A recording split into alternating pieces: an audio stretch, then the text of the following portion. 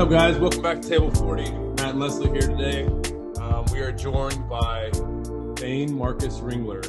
And Thane, I was just reading your bio, and so I'm just going to read your self-descripted bio, which is awesome, which is ultra-competitive, fiercely determined, loyal friend, relationally driven, internally motivated, always an athlete, adrenaline junkie, lover of learning, disciplined by necessity, extroverted and introverted, passionate and inspired, up-and-comer.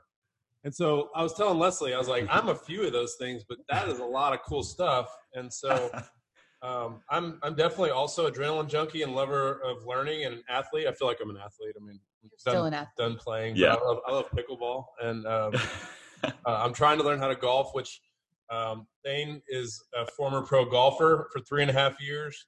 The basics are really not that basic. It's a kind of a long list. When I look at your bio here, it's we'll get into it, but you are very well educated, and you are a golfer and an author and a motivational speaker. So sounds like you're pretty busy.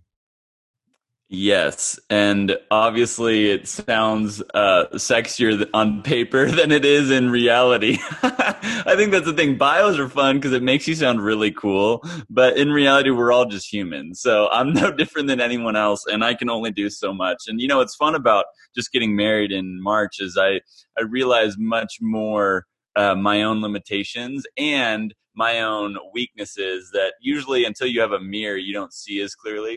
So I'm growing a lot through my wife, which has been such a blessing. And and the other thing I'll say with that is none of those happen overnight or at the same time. You know, it's kind of like a stepping stones, and as you keep stepping forward, you kind of add this piece and that piece. And so over the years, as you guys know, it kind of adds up together versus just all happening at once. So it's a process for sure. That's really incredible. We were talking about it before we hooked up with you here, and I was like, Matt, I feel like you guys just should be best friends. I was like, there are so many things on there that I would He's describe. way younger than me. I know. Thinks I'm like his dad. That is true. You are so much younger, for sure. But the ultra competitive thing, let's talk about a younger, even younger than you are right now, Thane, and growing up in Kansas. Mm-hmm. And so would your mom have said that you were always just ultra competitive? Yeah, she would. I mean, it started at a young age. I think it was kind of natural. I mean, part of it, I think, is being the youngest child. There's just one older sister I have, but there's something about being the youngest child. You're always kind of behind and trying to catch up in a sense. So I think that fueled some of it. The other was I had a natural talent. You know, I was already pretty gifted just naturally in sports and athletics. My dad was a really good athlete. My mom was an athlete. So, I had some of that natural wiring, which already put me, you know, up the top level as a young kid with my peers. And then I just hated losing. And I think this was more the ego than anything, right? In an unhealthy way. And because I hated losing so much and wanted to win, I would do whatever it took. And that even meant, I remember in, I think, first grade, we were getting into playing some cards at school, and I couldn't shuffle very well. So I was like, I want to become the best shuffler. So I literally came home for a week and practiced shuffling cards so I could do the bridge and look really cool. So it was kind of neurotic at times when I look back at it, but I always have been very competitive and at times unhealthy in an unhealthy way. So building off of that, what would you say, like, and the difference between a healthy competitiveness and an unhealthy competitiveness that you found in coaching people and talking to people and being an athlete yourself? How would you distinguish the difference between being ultra competitive in a positive way and maybe ultra competitive in a way that's not effective? Yeah, I think at its core, and it's taken me a long time to really learn this personally. At its core, it's identity. So if my identity is attached to the results or the outcome, then it will be an unhealthy competitiveness, because then if I lose, my identity is at stake, and that's going to be, it could lead to like depression. It could lead to an unhealthy relationship with myself. It could lead to, you know, me turning more into a robot and not a human in that sense, and trying to just maximize and optimize everything, which I've done before as well. And it can lead to even like anger and frustration, other negative side effects. So I think at its core, what we have to zone in on as athletes or any competitor is my identity wrapped up in the results of what I'm doing? Because if it is, then it will produce unhealthy results, whatever that may be. And that's a hard thing for people that pursue sports as a living, like you and I did in that sense. And that, when you are praised for successes and when you are known as a professional athlete, then your identity starts becoming that internally more than we even are conscious of. And that's where a lot of challenges come in, when there's an ending point to that identity, and then what next? And then we have to refine a lot of our identity in that. So I think for any competitor and athlete, we just have to know that who we are is different than what we do. Our identity of who we are is not based on what we do or what the results are on the field or off. And that'll help us. That's probably the biggest key to helping competitiveness be healthy versus unhealthy. Yeah, that's good. That's a hard thing to navigate.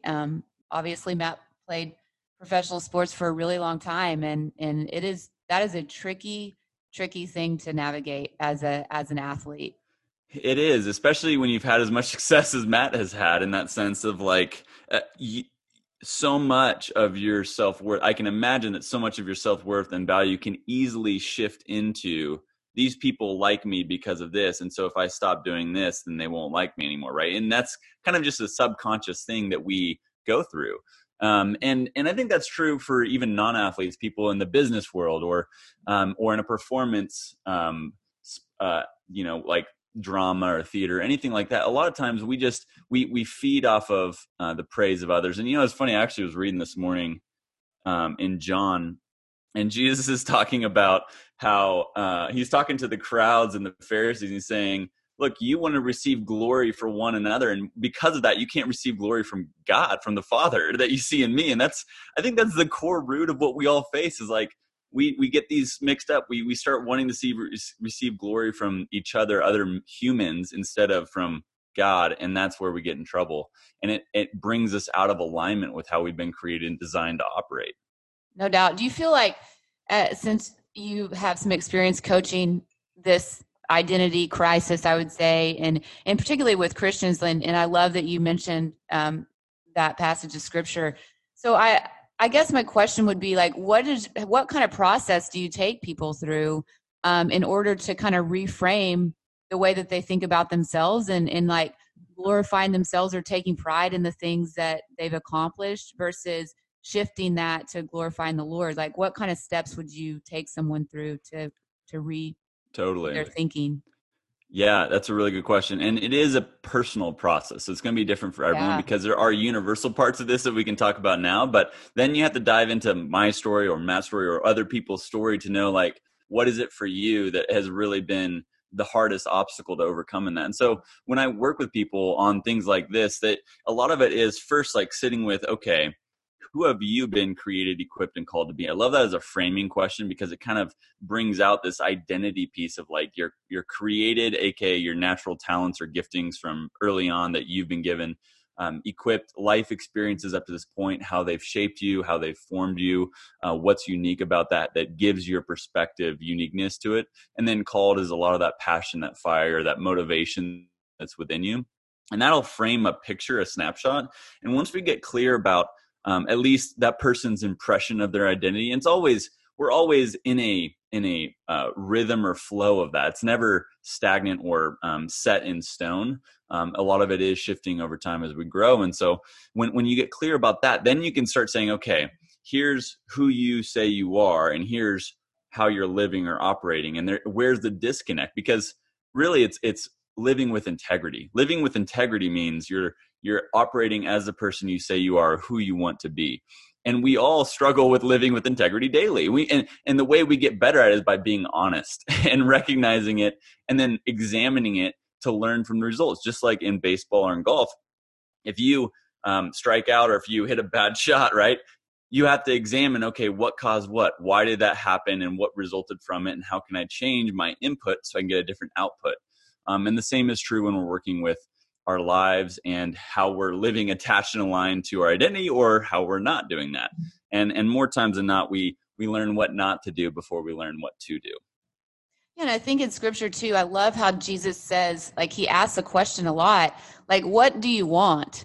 And so I think that Jesus was teaching us in that question, like, really look in the mirror and decide what it is that you want. And then I'm going to teach you how to get there. But you have to determine as a person, like, can you identify what you want? because until you do that, your actions and your words and living with integrity, like you explained so beautifully, that can never ever happen until we really identify what is it that we want. And so, I love that. You're so smart. Let's talk about your college. I'm very interested in where you went to college and how you gained all this information.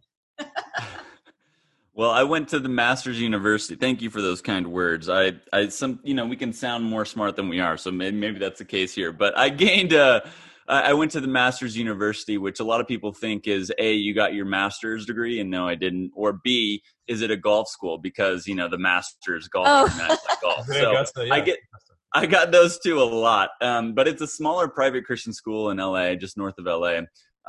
And my family, the church I grew up in, and what the kind of the circles we ran in, it aligned a lot with our faith and what we valued, and every student that goes there gets a minor in Bible. So I honestly, with where I was at in my personal journey with God, I knew I needed to go to some place like that to kind of preserve my faith, as I thought, because I didn't want to reconcile with the lack of integrity that I was living with. I lived with a lack of integrity for about 7 years of claiming to be a follower of Jesus and then living kind of however I wanted, justifying my own actions and trying to live a double life. And so that was kind of the Band-Aid for me to cover that up and make that, right, versus actually reconciling and dealing with that. And that ultimately led to our golf team. My junior year, I was a captain. We made some decisions, and as a captain, I was responsible that broke school rules and got us in trouble during spring break. And we lost our eligibility to nationals my junior year and senior year because of it. And that is my responsibility as a leader to lead well in that. And I failed. And because of that, I suffered a lot of consequences for our team, but also personally of breaking trust with people I love and care about. And that's the hardest thing, is when you have to rebuild trust with the people you care about most. And so being exposed was the greatest gift, in that I learned the pain of not living with integrity and why it's so important if we're going to be followers of Jesus, but if we're going to also do important work in the world and with our lives. And that was a really hard lesson, but one that I'm really grateful for. So those 4 years, I learned a lot on the course and off. I loved the school, learned a lot there. And that's kind of the context for why I went there. Oh, that's good. So transitioning into golf and into being a professional golfer, was that something that happened? I know a little bit about pro golf, and so you go on to these smaller tours, right, to try to get your tour card. And tell us a little bit about that. I guess, was that experience both life-changing from a personal Christian walk standpoint and a golf standpoint that made you take golf a little more serious? Or that could take us through the next step of your journey. Yeah. So I knew that my skill and talent had the chance to be successful at that. And after getting affirmations throughout college and seeing the trajectory continue that way, I decided between my junior and senior year, I wanted to decide if I was going to give it a shot or not. So I felt like that was the door God was opening. And so I committed really before my senior year that I was going to pursue it. So my senior year, I spent most of the year developing a business plan. A lot of guys that try to play professionally will go with the country club handshake, which find a rich guy at the country club, give him a handshake, say, hey, sponsor me, and if I make it, I'll double your money. That's kind of how it goes. And that's a great way to do it. But I was studying accounting and finance. I was a business degree. So I wanted to be more professional in my route and make it more business-like. So I created a business plan my senior year, pitched it to potential investors and sponsors, and God blessed me with 11 sponsors to launch right after graduating. I didn't want to waste any time, and I wanted to just dive right in. So after graduating, I turned professional and started playing, like you said, on the mini tours and on Monday qualifier to try and get into that middle tier, which is used to be web.com. Now it's called the Korn Ferry Tour. And that's kind of the feeder tour for the PGA, kind of like AAA baseball in that sense. And so, it was a really interesting journey for me in the sense that a lot of that time, that inward and outward failure that exposed itself end of my junior year, that led to a really me taking about 3 or 4 steps backwards within my mental game on the golf course. And as you guys know, high competing sports is largely mental, and especially individual sports like golf, it revolves 95% around your mind. And so taking those 4 or 5 steps back mentally was really hard because I had to relearn how to compete not just out of this false identity, but out of my true identity with God. And that was just a really interesting process. And not only that, it's jumping into a new tier of competition, a new ocean that I have to learn, get my bearings on, learn how to operate. And so the first year was really hard, a lot of failure, not much success at all. And really just feeling like I just dove into the ocean. I'm trying to learn how to swim. So that was a really tough year. But I think one of the biggest lessons I learned is that early on in any career pursuit, and especially for me, a lot of times we look to other people and what they're doing to try and mimic them. And I think some of that's wise, right? We want to learn the universal principles before we learn the individual. But I was holding myself back because I kept looking for this magic blueprint for success of saying, okay, this guy, he manages his game this way. His strategy approaching the course is this way. If I just copy that, then I'll be successful. And that was a wrong approach, because I need to learn what worked best for me, not for other people. And that took me probably about a year to learn. That's I think that as a minor league player, you go through a lot of. I remember nights where I'd literally be struggling watching SportsCenter, and the next day I would try the stance of whatever highlight I saw the night before and try to take that into a game. And really, like you said, you don't really, until you embrace who you are and figure out what's best for you. It's really difficult. Like you ride the wave of the success of that day. Okay, well, that stance worked for that day. And maybe, I'm sure it's somewhat different, a little bit different in golf, but for baseball, if that stance worked that day, I tried it again the next. If it didn't, it was on to something else. And that made for a lot of long nights. And another story in even in the major leagues, I tried to alter my swing a little bit. And I remember a guy named Kevin Millar, who's on a show and had a great career. He came up to me in the outfield. I didn't know him very well. And he said, I tried to take this, sort of big leg kick that it was kind of what I did for timing. And he said, "What are you doing?" And I was like, "What are you talking about?" And he's like, "I remember you with this big leg kick, like And so he's like, "That's who you are." Like, and so I was like, "Oh man, like what am I doing?" And so I think that's interesting. Like that we all can take little bits and pieces from other people that are having success at what we're trying to have, but ultimately, you've got to be yourself and find out what works best for you.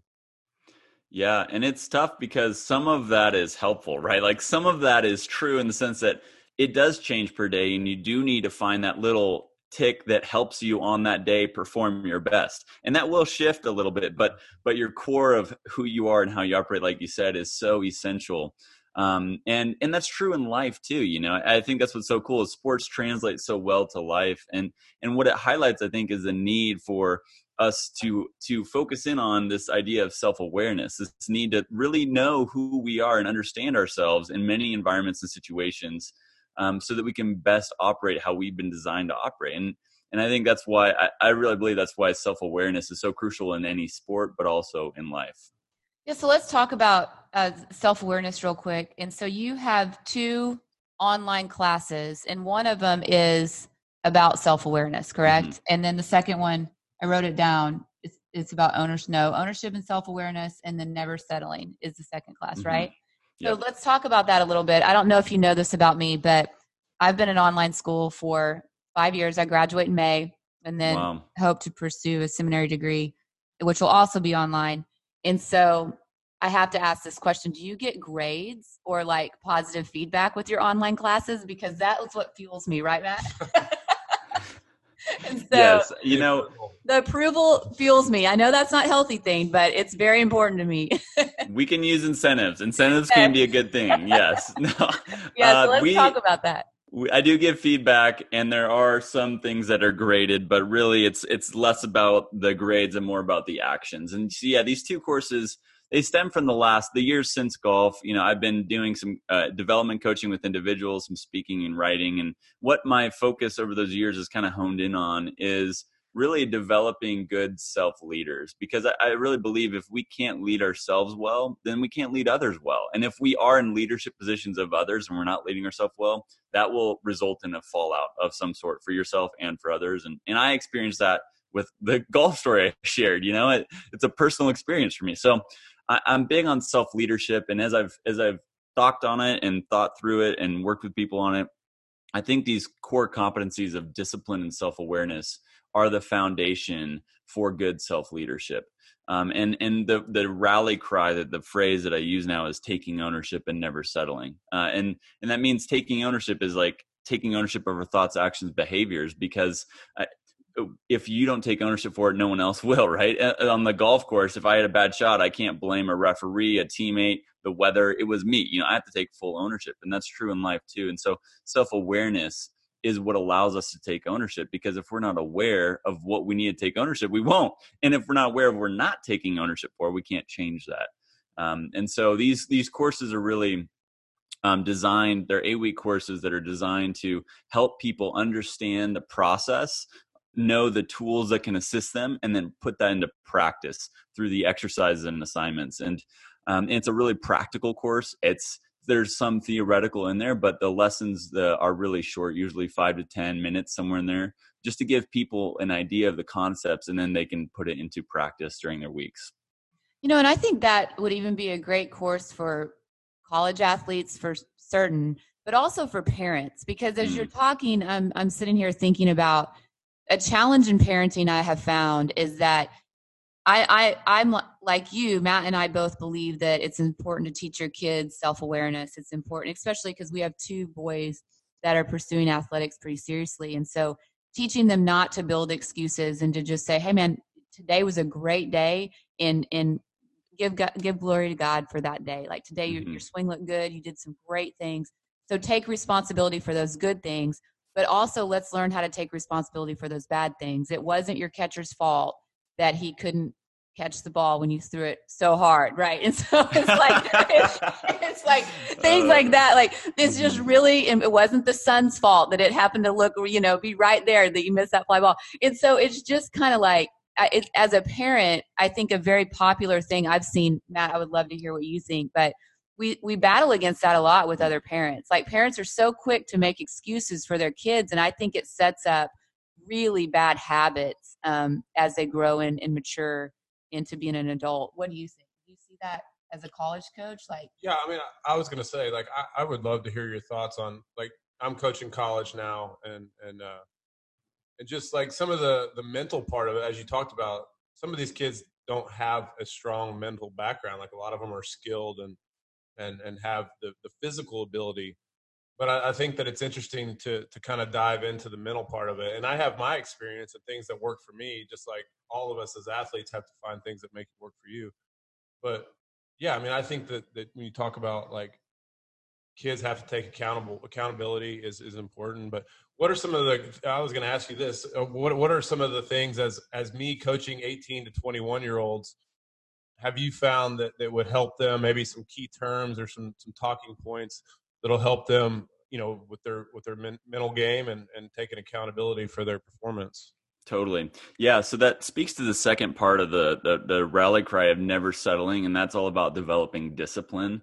Because really our default, I think, as humans is to settle. Our default is to take the path of least resistance. So if we don't make a choice, we're going to choose the easiest path. That's just how it works. And so a lot of it is just saying, hey, I don't want to settle, so I'm going to make a conscious choice not to. And that takes effort and intention. It has to be a reason why I'm going to do this, right? And so for athletes like in college, they want to be successful. They want to succeed. They want to win. And they want to do it as a team. And so that's saying, hey, I want to win, and I want our team to do as best as possible. That's why I'm not going to settle. I'm going to work my butt off, and I'm going to put in the effort to develop discipline. Now, what you're talking about, Matt, is really important, that it's not about physical discipline as much, especially at college. It starts getting into mental disciplines, because the physical part is easy, right? You go in, you put in the reps, you sweat, you do all the hard work needed. And that's actually easier because we can see the tangible signs of growth. We can see our body getting strong. We can see our results improving.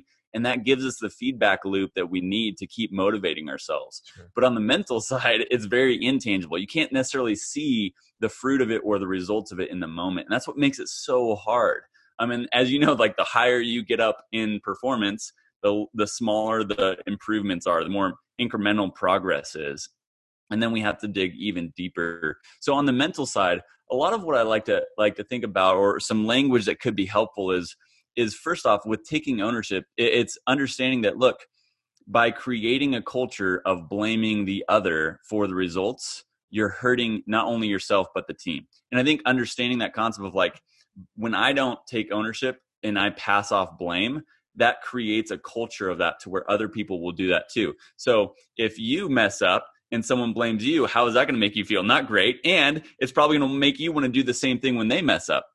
And that's going to hurt your overall performance as a team. So by creating a culture of saying, hey, you can recognize mistakes, but say, hey, like, I know that you're better than that and you're going to do better next time. And I take ownership for my role in that too. And we're going to how can we grow or learn from this? And so I think that's an important part of the taking ownership piece.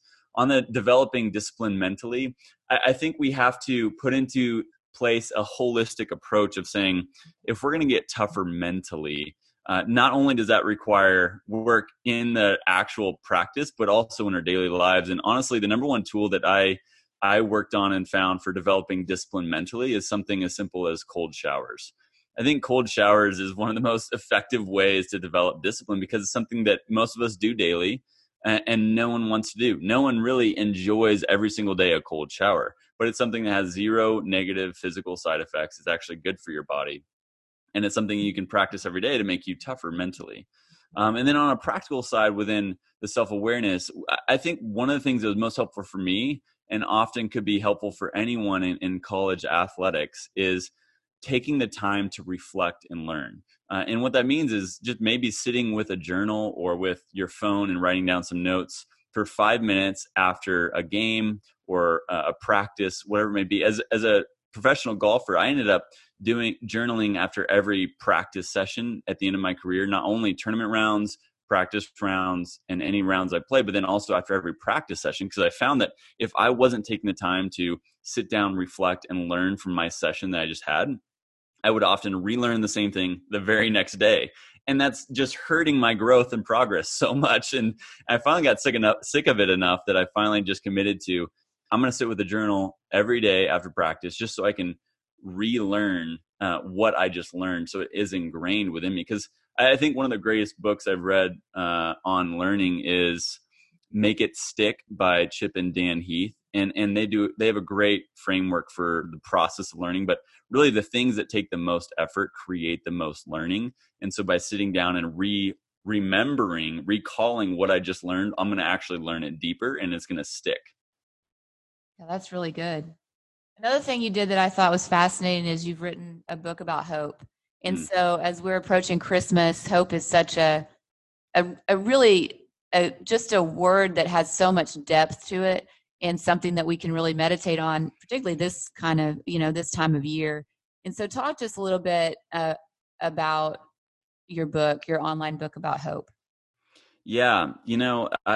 This year's been a journey for all of us. It's been hard for everyone in different ways. And a lot of times in tough seasons, in hard years, when a lot of things aren't going your way, we can all feel hopeless, like there isn't much hope out there. And I really believe that hope is always readily available for all of us if we just look for it or take the time to try and find it.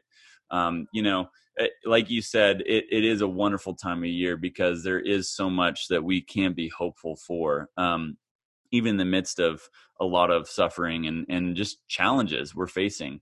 But I think that the point of this book is really to help share 4 perspectives that can shift our mindsets to unlock hope, even in dark times. And that's to say that like perspective is the way we look at a scenario. So right now, my perspective is looking against the walls and the computer screen as I'm talking to you. But if I turn around, my perspective will be of the whole rest of the room. And it completely changes where I'm at in this place and how I see it, even though nothing else has changed. And that's a simple explanation of just a perspective shift and how it can unlock hope. And so I think that helps us understand that hope is often in our hands, that we can control if we feel hopeful or not a lot of the time. And what's so beautiful about Christmas is it tells the story of Jesus and how there is everlasting hope in him, and the way that he lived flipped the world's success story upside down, of saying what true leadership it looks like is laying down your life, of sacrificing, of being a servant. And that is where joy, peace, and security are found ultimately, which is counterintuitive to how we like to operate. And again, that's just a perspective shift, right? A lot of times. So Yeah, that's good. And then one thing I heard, I listened to you on a podcast the other day, and I would love to talk about this too. You said that there's a tension between commitment and change.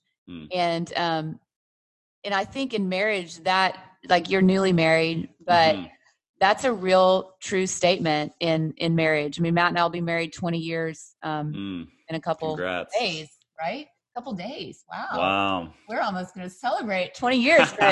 But that's so true in relationships is the tension between commitment and change. And so talk a little bit about that. That was so that I wrote that down when you said it on the podcast with Cole, and I just love that. So let's talk about that a little bit. Yeah, there's two aspects of it. The first is, I think, when I think about career-wise or what you're pursuing within your work or even in your life, we want to be committed for a long enough time to really see the fruit of it. I remember my college coach coming out of college, he said, if you ask anyone on the PGA Tour what they would be doing if they wouldn't be playing golf, none of them will be able to give you an answer because they're fully committed. They don't have a plan B. And for me as a professional, the first year, I didn't have a plan B, but I had a plan 8.5, like, well, if this doesn't work, then I could do this, and this, because it's really hard. And the chances for success are small and all of that. But really that was limiting my performance and my ability to unlock my greatest talent on the golf course because I was giving myself a slight out and allowing doubt to come in. So that's a necessity of full commitment. But with that, we also have to be able to, along the way, evaluate the results and say, okay, is this working? Is this not working? Is this a path that I still feel called to, or is it a pivot to a new path? And for me, that looked like the first 3.5 years and then reevaluating.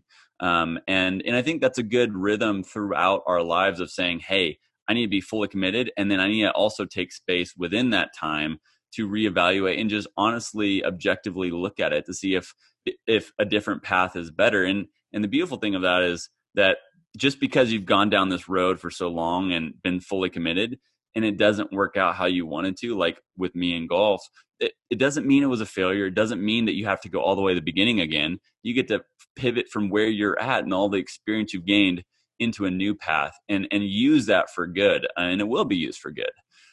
So I think on a career side, that's what I would say. But then on a relationship side, that's a whole nother level, right? Because now you're dealing with two human beings. And there's nothing more complex in life than a human being. I mean, I remember hearing from an older guy that I really respect. I think his name's Jamie Winship. And he said, I don't give marriage advice because my wife's still a mystery to me. I'm still learning every day, and I love that. I'm like, gosh, I want to say that because, I hope to never not view my wife as a mystery because she is an infinitely complex human being. And I know we're only 9 months compared to 20 years. So obviously I'm very young to this. I don't even want to have any credibility here, but I just love that approach of like, man, I don't want to put a human being into a box, especially my wife. And so I want to keep learning her and growing with her. And there is this commitment that holds you together, but then there's also this, like you said, this tension of the space that you hold for each other to change and grow into who we've been called to be.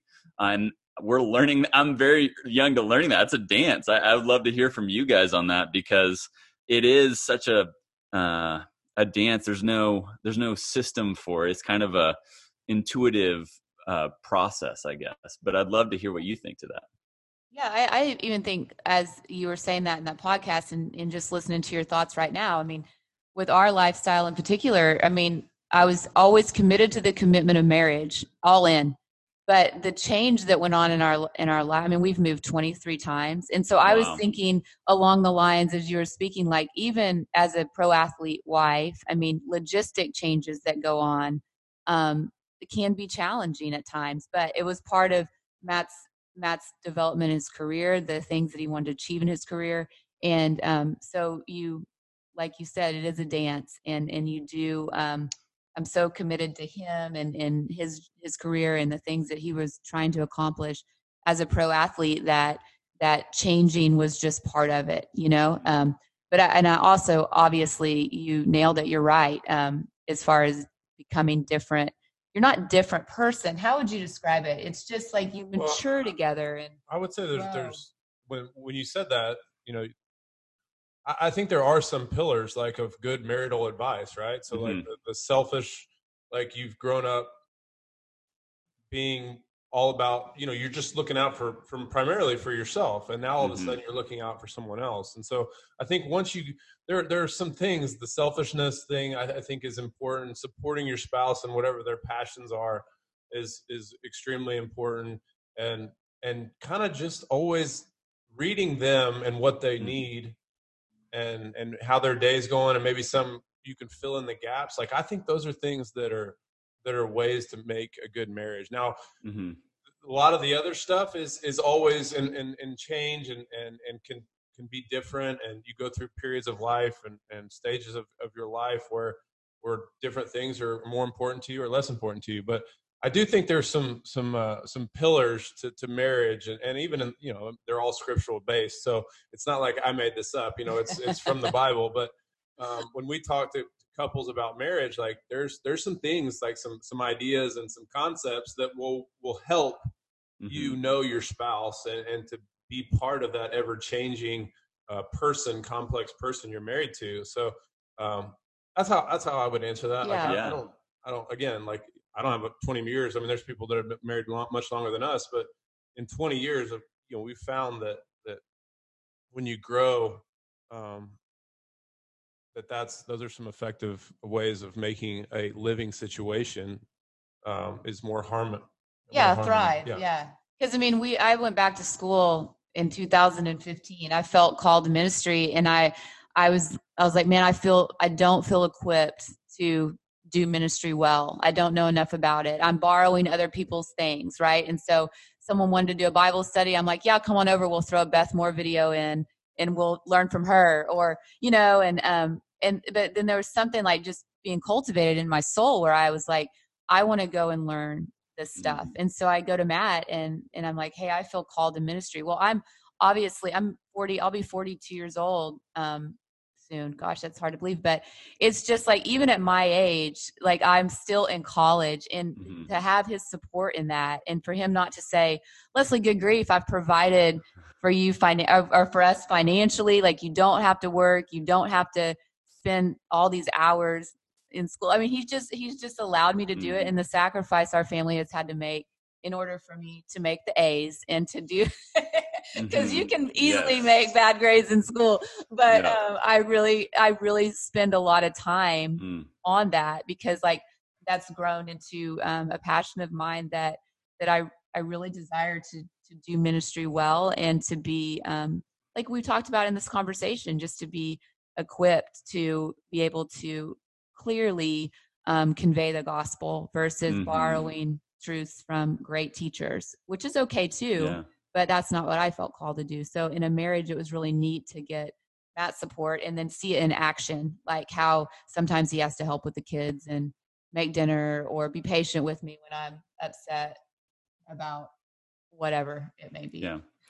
Well, and I love that you guys share that. I mean, it's sweet to hear. It really is. And I agree with both of you that we need to learn from the people that have 20 years. You guys need to learn from people that have 40 years, you know, and and everywhere in between. And because we can't do it on our own. And it is, it's an imperfect process. Like we need as many tools as we can to help us in one of the greatest challenges and greatest joys. And that makes perfect sense, right? The things that are most challenging give the most joy.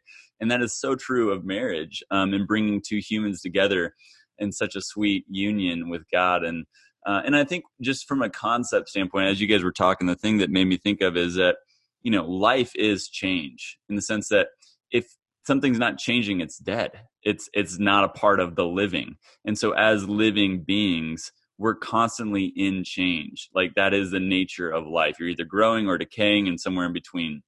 And so commitment is like that anchor that holds you in the midst of the change. And I think that's a lot of what, at least early on, it seems like that's what marriage is kind of exemplifying, is that now there's two humans going through all this change together and sharing in all of it. And by holding on to each other and to God, you have this commitment and this foundation that keeps you and holds you as an anchor in the midst of all the storms that are always going to be coming. Yeah, it's true. Oh yeah, no, I would think that's, and we would go back to even sports when you talk about that. Like if your anchor is in God and in the right things, that there's going to be failure and there's going to things, but if you bring it back to that, I just think that's life in general. That's good. That's good. All right, Thane, here's the last question. I've been listening. So this is a confession also. I never really listened to podcasts before we started doing one. Nice. Anyway, it's kind of a long story, but I just never did. But now I've been listening to them, and apparently you're supposed to ask the question, okay, my podcast is Table 40. So anyway, and then you're supposed to ask a question around the name of your podcast. So here's my question for you. So are you ready? We didn't talk about this, but I have a question for you. So our podcast is called Table 40. And what would be your favorite meal at the dinner table? And so that's question number one. And who would be there? That's great. And who would be there? Look at that. Yes. That tag team. Wow. On the spot. That is impressive. Yes. That's actually a really good question. I love how you guys came together for that, because it tells a little bit about like the person's preferences and taste. And then it also tells them about people that matter to them. Yeah. What a beautiful question, you guys. There it is. That's going to be the question from here on out. Matt, great job. Teamwork. Yeah. Yeah, we should have talked about this. We should have. I love this. Okay. Gosh. Well, I'm torn, but I would say on a cheat day, I realized that I looked at your deal. You probably eat really healthy. So this is a cheat day. So this can be anything. Good. Yes. Well, I guess the first thing that comes to my mind is I love my mom's lasagna. So it'd be my mom's lasagna with some great garlic bread. Who would be around the table? It would be my family and my wife's family, because now there's two families I get to be a part of. And, this year's been a really hard year for family. I actually just lost my grandma and grandpa, which was good and sad at the same time. They were ready to go and be with God. But it's just really made me appreciate the legacy of family and how that's passed on. It's so beautiful to see the legacy my grandparents lived, and how that's transitioned through the generations to my parents and now to me. And it, we're so trained to think in the short term. We're so trained to think in like, how can I turn this into a overnight success or get short-term gratification from X, Y, and Z. And when you look at generational legacies, our lives are building into the generations to come. And that was really powerful for me to remember and see again. So I would love to have it be a really meaningful time with my family. That's good. Okay, but you have to invite somebody you don't know. One person. Ooh, okay. We are just really, this is yeah, great. no, this is good. I think that's going to be the answer that we get a lot, because we invite like people that are cool and they like their families. But you have to invite one person you don't know. Yes, I like that one. The person I would invite is Bill Gates. I'm really inspired by what Bill Gates is doing. And there's other philanthropists like him in greater or lesser degrees. There's a guy named John Arnold I found about recently that I also am really impressed by, who's really dedicating their lives to solving some of the world's toughest problems. So I think I would love to have him around the table and just ask as many questions as possible and take furious notes. So I probably wouldn't do much eating. But it'd just be fascinating to dive into his mind and learn more and more about these incredibly difficult problems that he's trying to solve. No doubt. That's awesome. All right, Thane, how can everyone find your things? Yeah, ThaneMarcus.com is kind of my headquarters for all that I do. So blog posts, speaking, podcasts, the courses are on there, books, etc. So head over there. The Up and Comer Show is a podcast I do, so people could check that out. And yeah, I would love to hear from anyone that's interested. Awesome. This has been great. Yeah, thank you. Thanks, guys. It's been a lot of fun. Yeah, I learned some good stuff from you guys, so I'm excited to apply that in my marriage, and excited about your new question. I think it's a winner. Yeah, on the spot. I didn't know where you were going. Thank you for listening to Table 40 with Matt and Leslie Holiday, part of the Sports Spectrum Podcast Network. For more stories on sports intersecting with faith, check out sportsspectrum.com.